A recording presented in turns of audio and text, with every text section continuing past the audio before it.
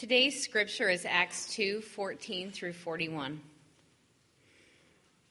But Peter, standing with the 11, lifted up his voice and addressed them. Men of Judea, and all who dwell in Jerusalem, let this be known to you, and give ear to my words. For these people are not drunk, as you suppose, since it is only the third hour of the day. But this is what was uttered through the prophet Joel.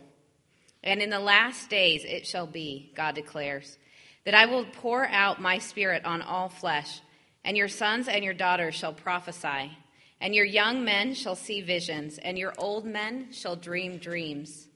Even on my male servants and female servants in those days I will pour out my spirit, and they shall prophesy. And I will show wonders in the heavens above and signs on the earth below, blood and fire and vapor of smoke. The sun shall be turned to darkness and the moon to blood before the day of the Lord comes, the great and magnificent day. And it shall come to pass that everyone who calls upon the name of the Lord shall be saved. Men of Israel, hear these words. Jesus of Nazareth, a man attested to you by God with mighty works and wonders and signs that God did through him in your midst, as you yourselves know. This Jesus, delivered up according to the definite plan and foreknowledge of God, you crucified and killed by the hands of lawless men. God raised him up, loosing the pangs of death, because it was not possible for him to be held by it. For David says concerning him, I saw the Lord always before me, for he is at my right hand that I may not be shaken. Therefore my heart was glad and my tongue rejoiced. My flesh also will dwell in hope. For you will not abandon my soul to Hades, or let your Holy One see corruption. You have made known to me the paths of life. You will make me full of gladness with your presence.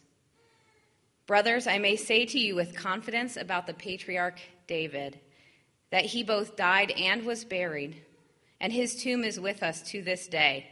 Being therefore a prophet, and knowing that God had sworn with an oath to him that he would set one of his descendants on his throne, he foresaw and spoke about the resurrection of the Christ, that he was not abandoned to Hades, nor did his flesh see corruption. This Jesus God raised up, and of that we all are witnesses. Being therefore exalted at the right hand of God, and having received from the Father the promise of the Holy Spirit, he has poured out this that you yourselves are seeing and hearing. For David did not ascend into the heavens, but he himself says, the Lord said to my Lord, sit at my right hand until I make your enemies your footstool. Let all the house of Israel therefore know for certain that God has made him both Lord and Christ, this Jesus whom you crucified. Now when they heard this, they were cut to the heart and said to Peter and the rest of the apostles, brothers, what shall we do? And Peter said to them, repent and be baptized, every one of you, in the name of Jesus Christ for the forgiveness of your sins, and you will receive the gift of the Holy Spirit. For the promise is for you and for your children and for all who are far off, everyone whom the Lord our God calls to himself. And with many other words he bore witness and continued to exhort them, saying, save yourselves from this crooked generation. So those who received his words were baptized, and there were added that day about 3,000 souls. This is the word of the Lord. You may be seated.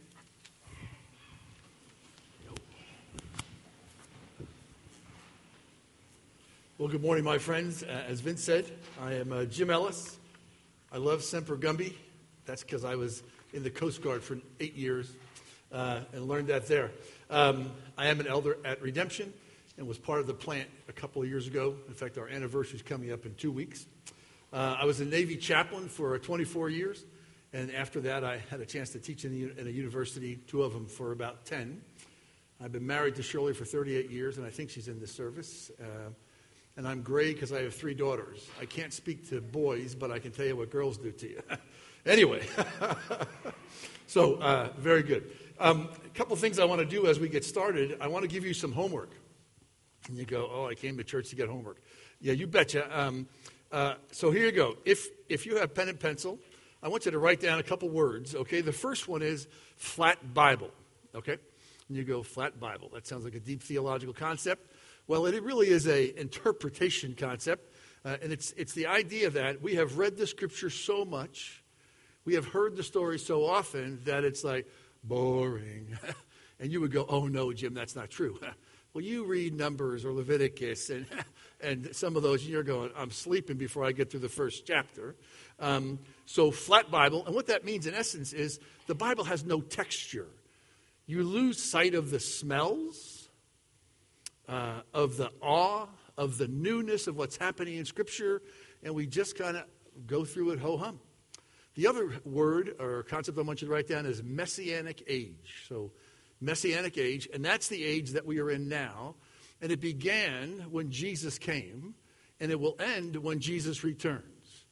The disciples thought the Messianic age would maybe last 20 or 30 years, although they didn't know that term. But that was kind of and their presumption. And now 2017 years and days later, we're still waiting for the Messianic age to come to a conclusion. And then one more word I'll mention in a minute, and I don't know if you'll ever read about this, but the word is pesher, P-E-S-H-E-R.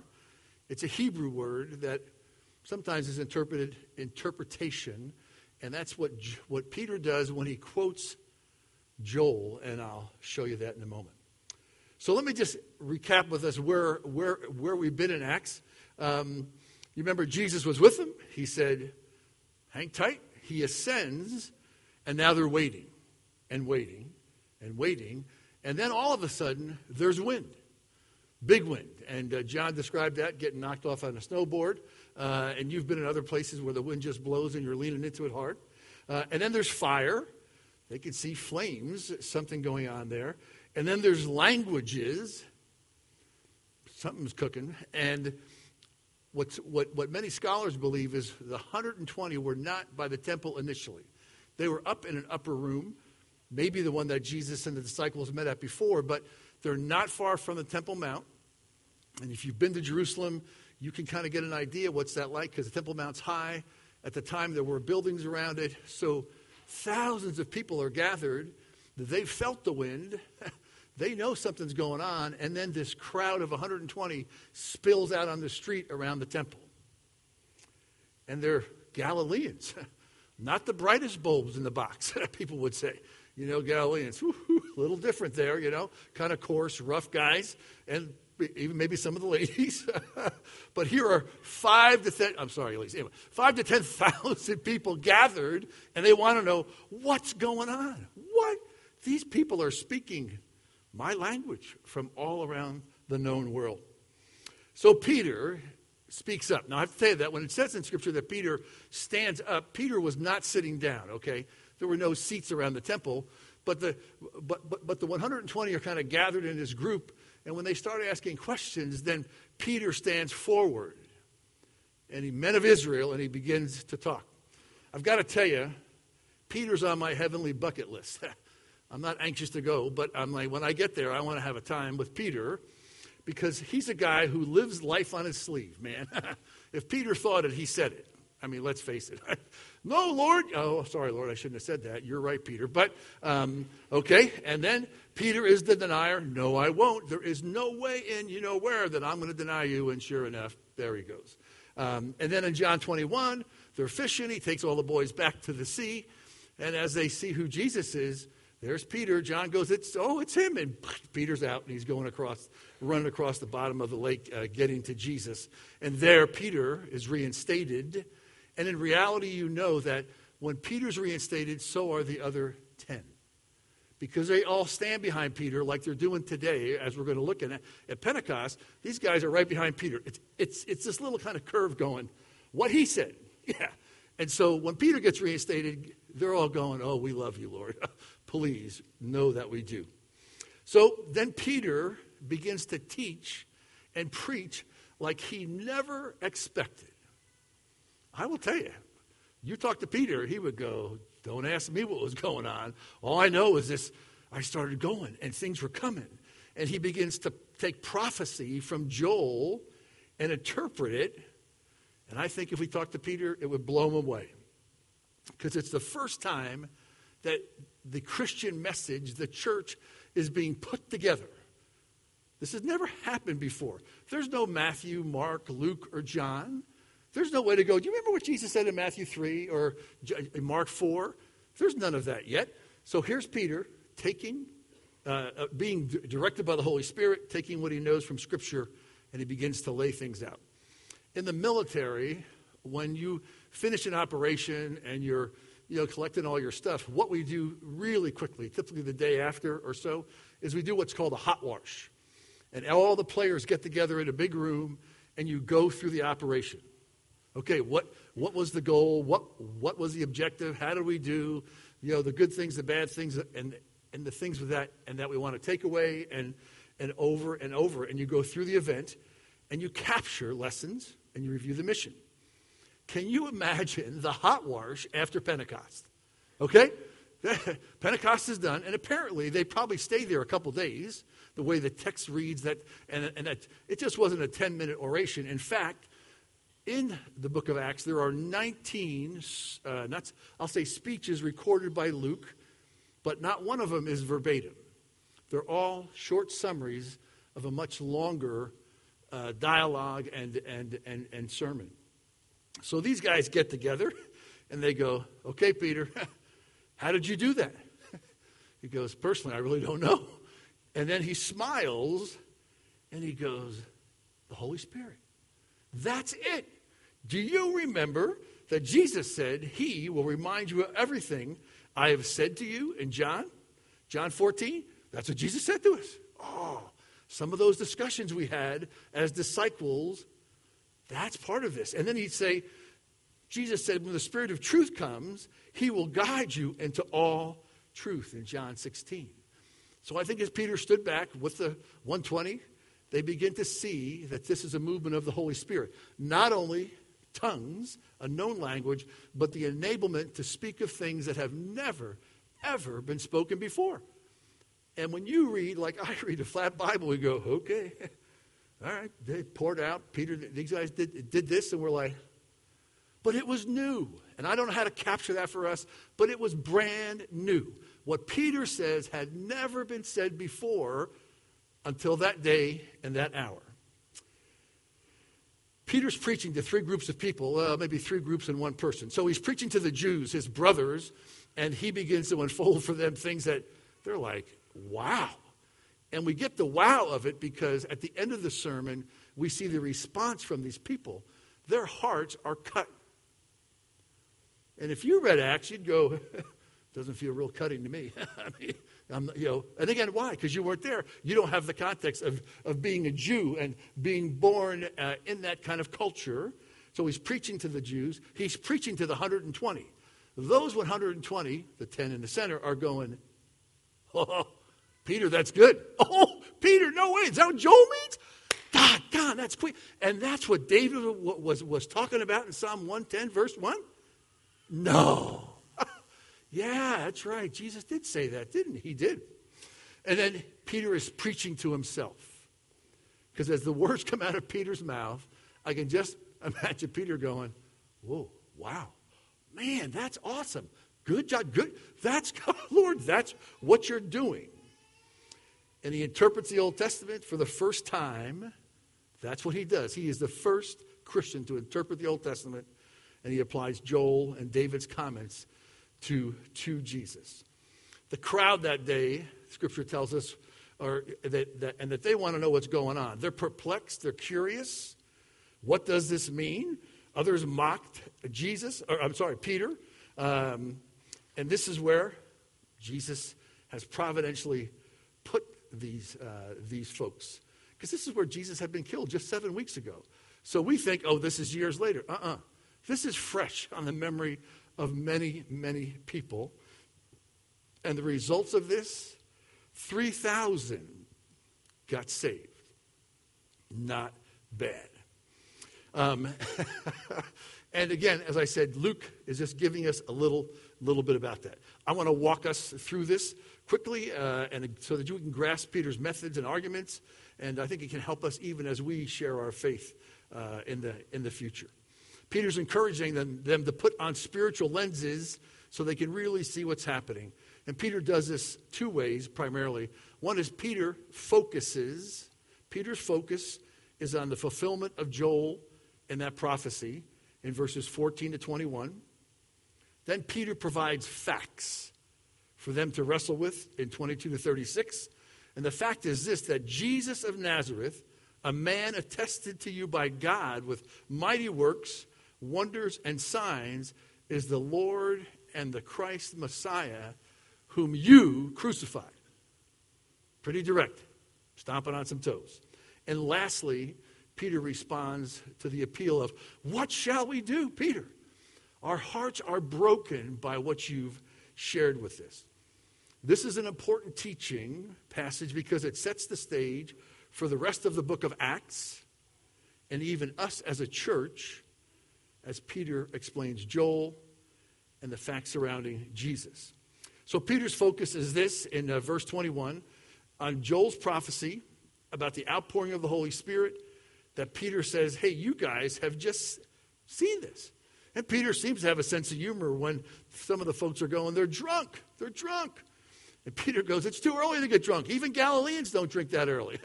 I mean, no, man, you might think we're coarse, but we wait till at least noon. I'm only kidding about that too. But so the Jews typically would not have eaten or drunk during this hour of Pentecost. Then Peter begins to explain that what was spoken through the prophet of Joel is what you're seeing here today. Now, I got to ask, anybody read Joel this week? Come on. Nobody in the first service either, so you're not alone. But not a book that we often visit or spend much time looking at. And Peter doesn't have the scroll of Joel. Peter doesn't have a Bible open. Peter quotes from memory what Joel has says. What Joel has said. And what Peter says is, hey guys, we're in the last days. Now, maybe that's another one you need on your list of 4. We've got Messianic Age, Flat Bible, Pesher, and Last Days, because that's what we are in now. Again, new words to the Jews. The last days? Oh, is this what the prophets are talking about? And Peter, I think, would say, yeah, I think so. I mean, it's coming to me as I speak to you. And Peter goes, hey, this is God's time for us. And nobody knows it'll be 2,000 years, but it is that, as we know. Paul puts it this way to us as far as perspective, that we are the ones upon whom the ends of the ages have come. And Peter gives us more perspective when he writes his book probably 25 years later from the time here we are in Acts. When he says this, he goes, in the last days, mockers will come with their mocking, following after their own lusts and saying, where is the promise of his coming? And then Peter goes on to say that one day with the Lord is like 1,000 years, and 1,000 years like one day. Ooh, that's a perspective we need to take back with us. What in essence Peter is saying, again, we are now in the end times when this prophecy is now being fulfilled. Peter's use of Joel is what biblical scholars have identified from the Dead Sea Scrolls as a typical form of Hebrew teaching called a pesher. It lays all emphasis on fulfillment without attempting to exegete the details of the biblical prophecy it interprets. So Peter goes, here's Joel, boom, and you know, as Allison read that, it talks about smoke and fire and all this stuff, and Peter goes, that's not the point of this.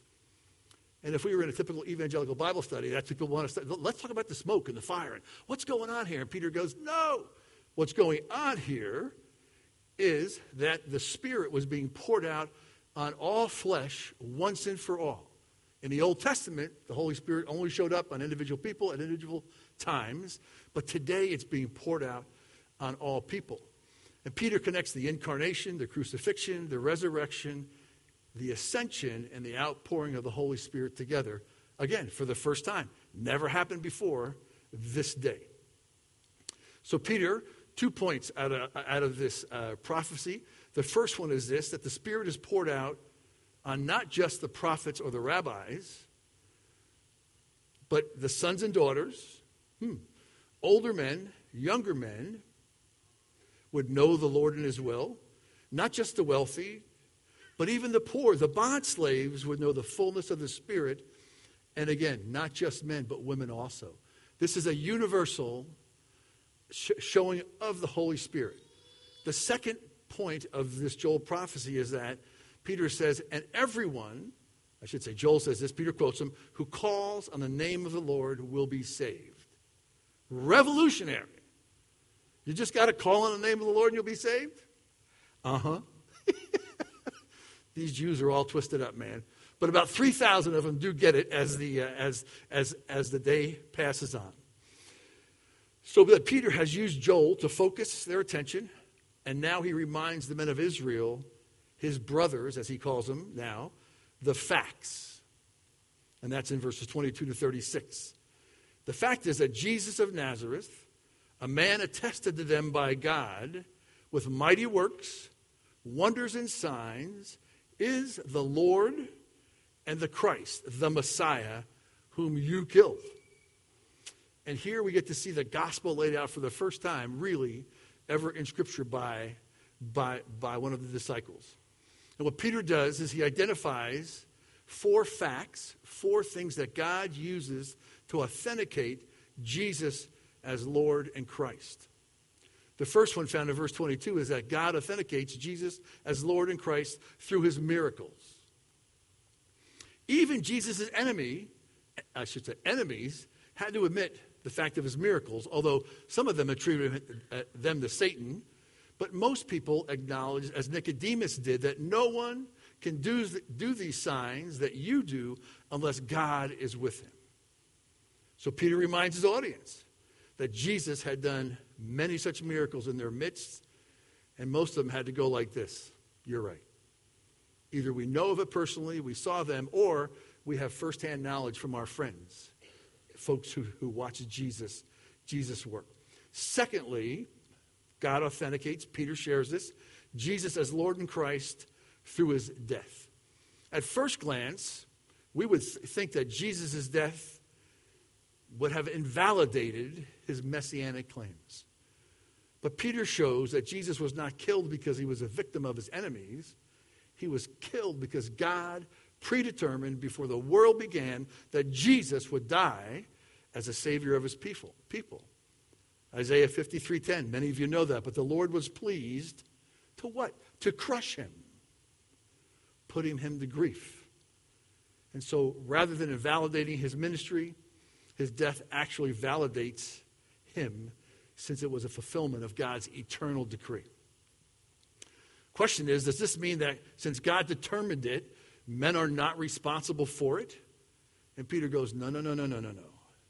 He says, you nailed him to a cross by the hands of lawless men, the Romans, and put him to death. So the fingers are going like this.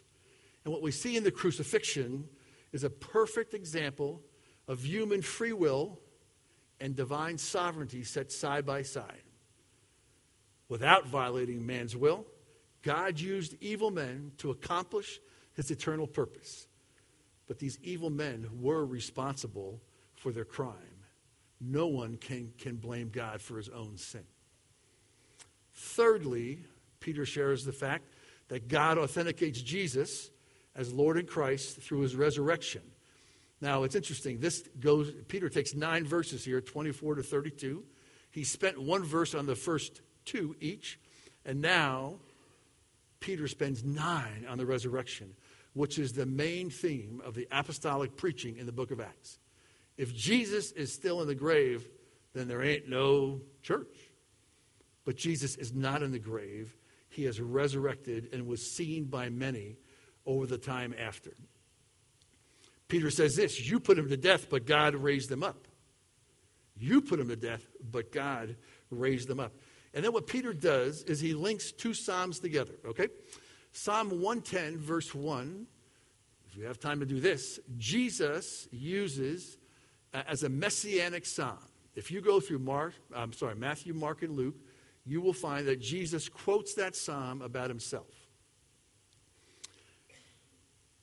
And then Peter takes Psalm 16 and he links them together because of the words "at my right hand." They appear in both Psalms. And the principle of interpretation is if both Psalms have the same words, then we can link them and use them for a basis of authority. And so Peter now makes Psalm 16 a messianic psalm. The rabbis would have never seen that. They would have gone, "No way, Peter. What?"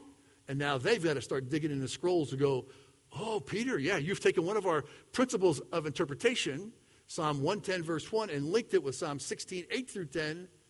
Man, we never saw that before." And I would dare say Peter had never seen it before until he is in this circumstance that God puts him in.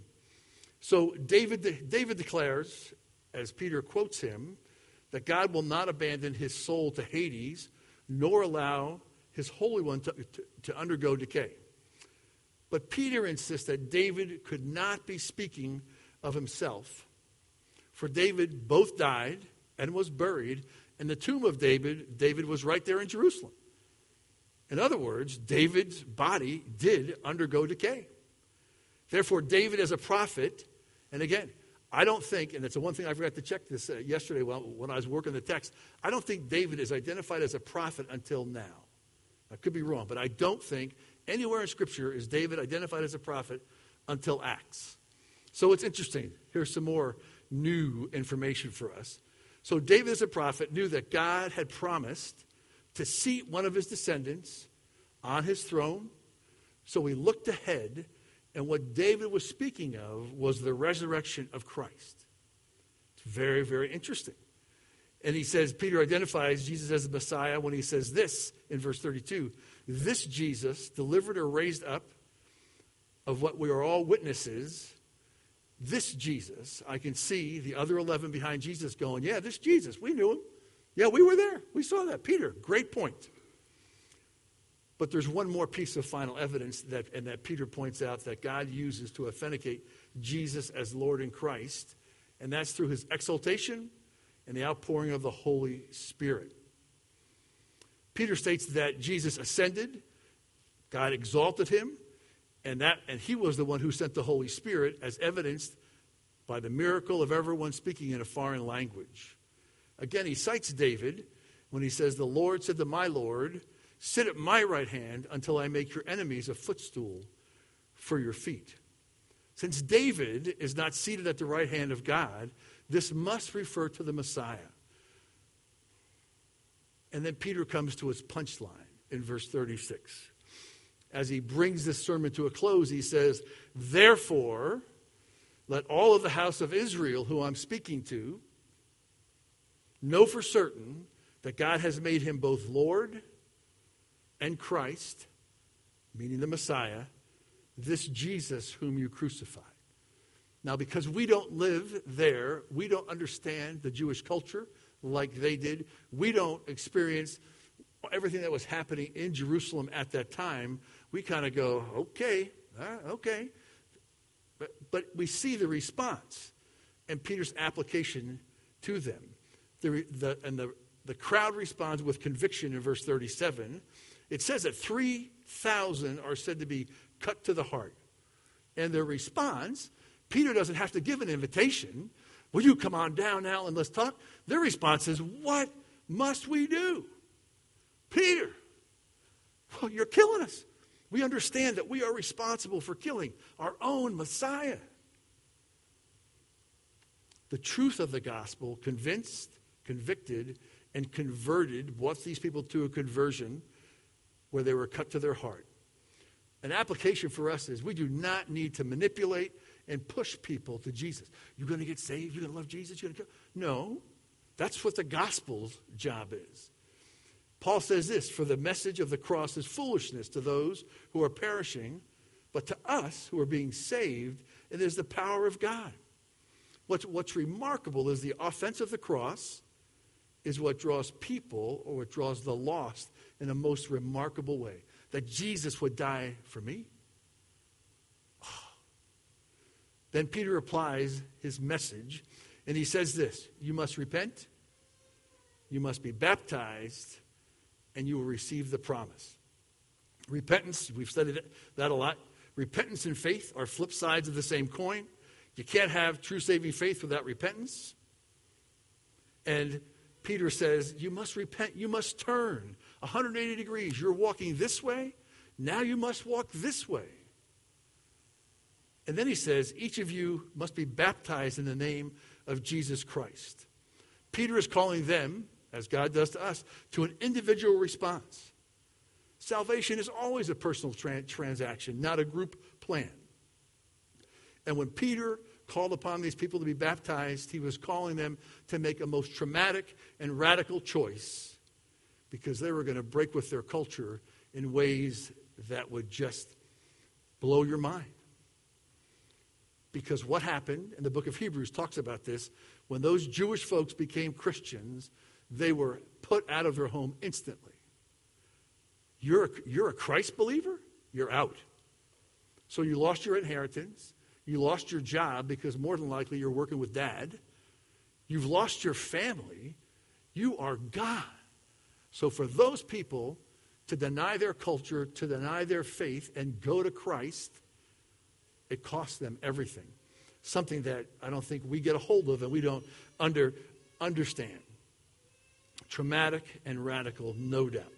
And then Peter proclaims God's promise that they will receive the gift of the Holy Spirit when they repented and trusted in Christ. And that was part of God's gift of salvation to them. And the result we know in verse 41, 3,000 souls saved.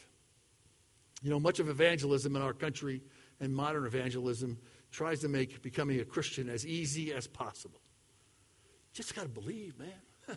God has a wonderful plan for your life. Just got to believe. We don't talk about the cost of discipleship. We dodge the issue of sin.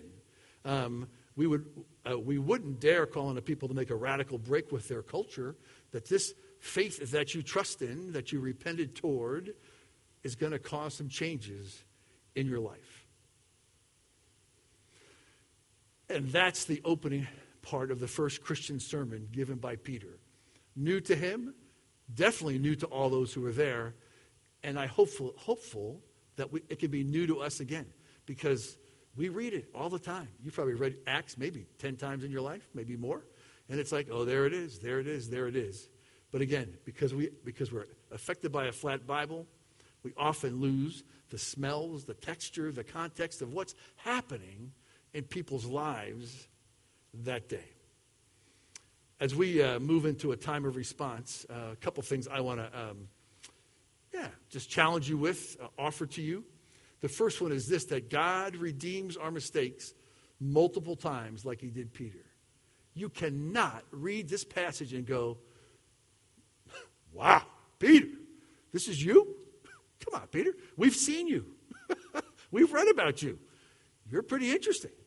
But now Peter takes what God has given him through the Holy Spirit and shares things that are absolutely wonderful and earth-changing there in Jerusalem. Secondly, we have been in a period of waiting since Pentecost to accomplish God's work. That's what we are here to do. We have a quarter of time for us now as we wait for the messianic return. Jesus is coming back. So we need to live wisely and seek to intersect the lives of others. So as you have a few moments, as you consider the fact that God can use your mistakes, how are you living? Are you living in a wise way? And are you seeking to intersect the lives of others? And then thirdly, our entry point in people's lives today is very different, far different from what Peter experienced that day. Our ability to help people focus and share the facts, as Peter did, has been likened to a pink Baskin and Robbins spoon. You know what that spoon's for? A little taste. You go, let's have this. Throw that spoon out, let me get a little this. And down we go through the big thing of vats of ice cream. And that's many times the only the only way we can share our faith is one little taste at a time. Because people have been burned, they have a bad feeling about Christians. Whatever their response is, It's just one little taste at a time. And that's a different way than what Peter experienced in his life. So we offer a taste of the gospel. When the opportunity comes, we need to be ready to share the hope that we have within us. Lance is going to come and lead us in the response in a moment. I want to just lead us in prayer as we begin to move to that portion of the service. Father, thank you for the chance to see your hand moving in the people of Israel in a way that we could only proclaim hallelujah. Praise God. Father, we stand many years past that event. And Father, we stand as men and women in great debt to you and to your Son. Father, thank you that you take our mistakes, that you use them for your honor and glory. Father, thank you that you give us a chance to intersect other people's lives. We pray, Lord, that you'd help us to live wisely. And Father, I pray that you'd help us all be ready to give a testimony to the hope that we have within us as we walk today and the next day, Lord, as we wait for your Son's return. We ask it in Jesus' name. Amen.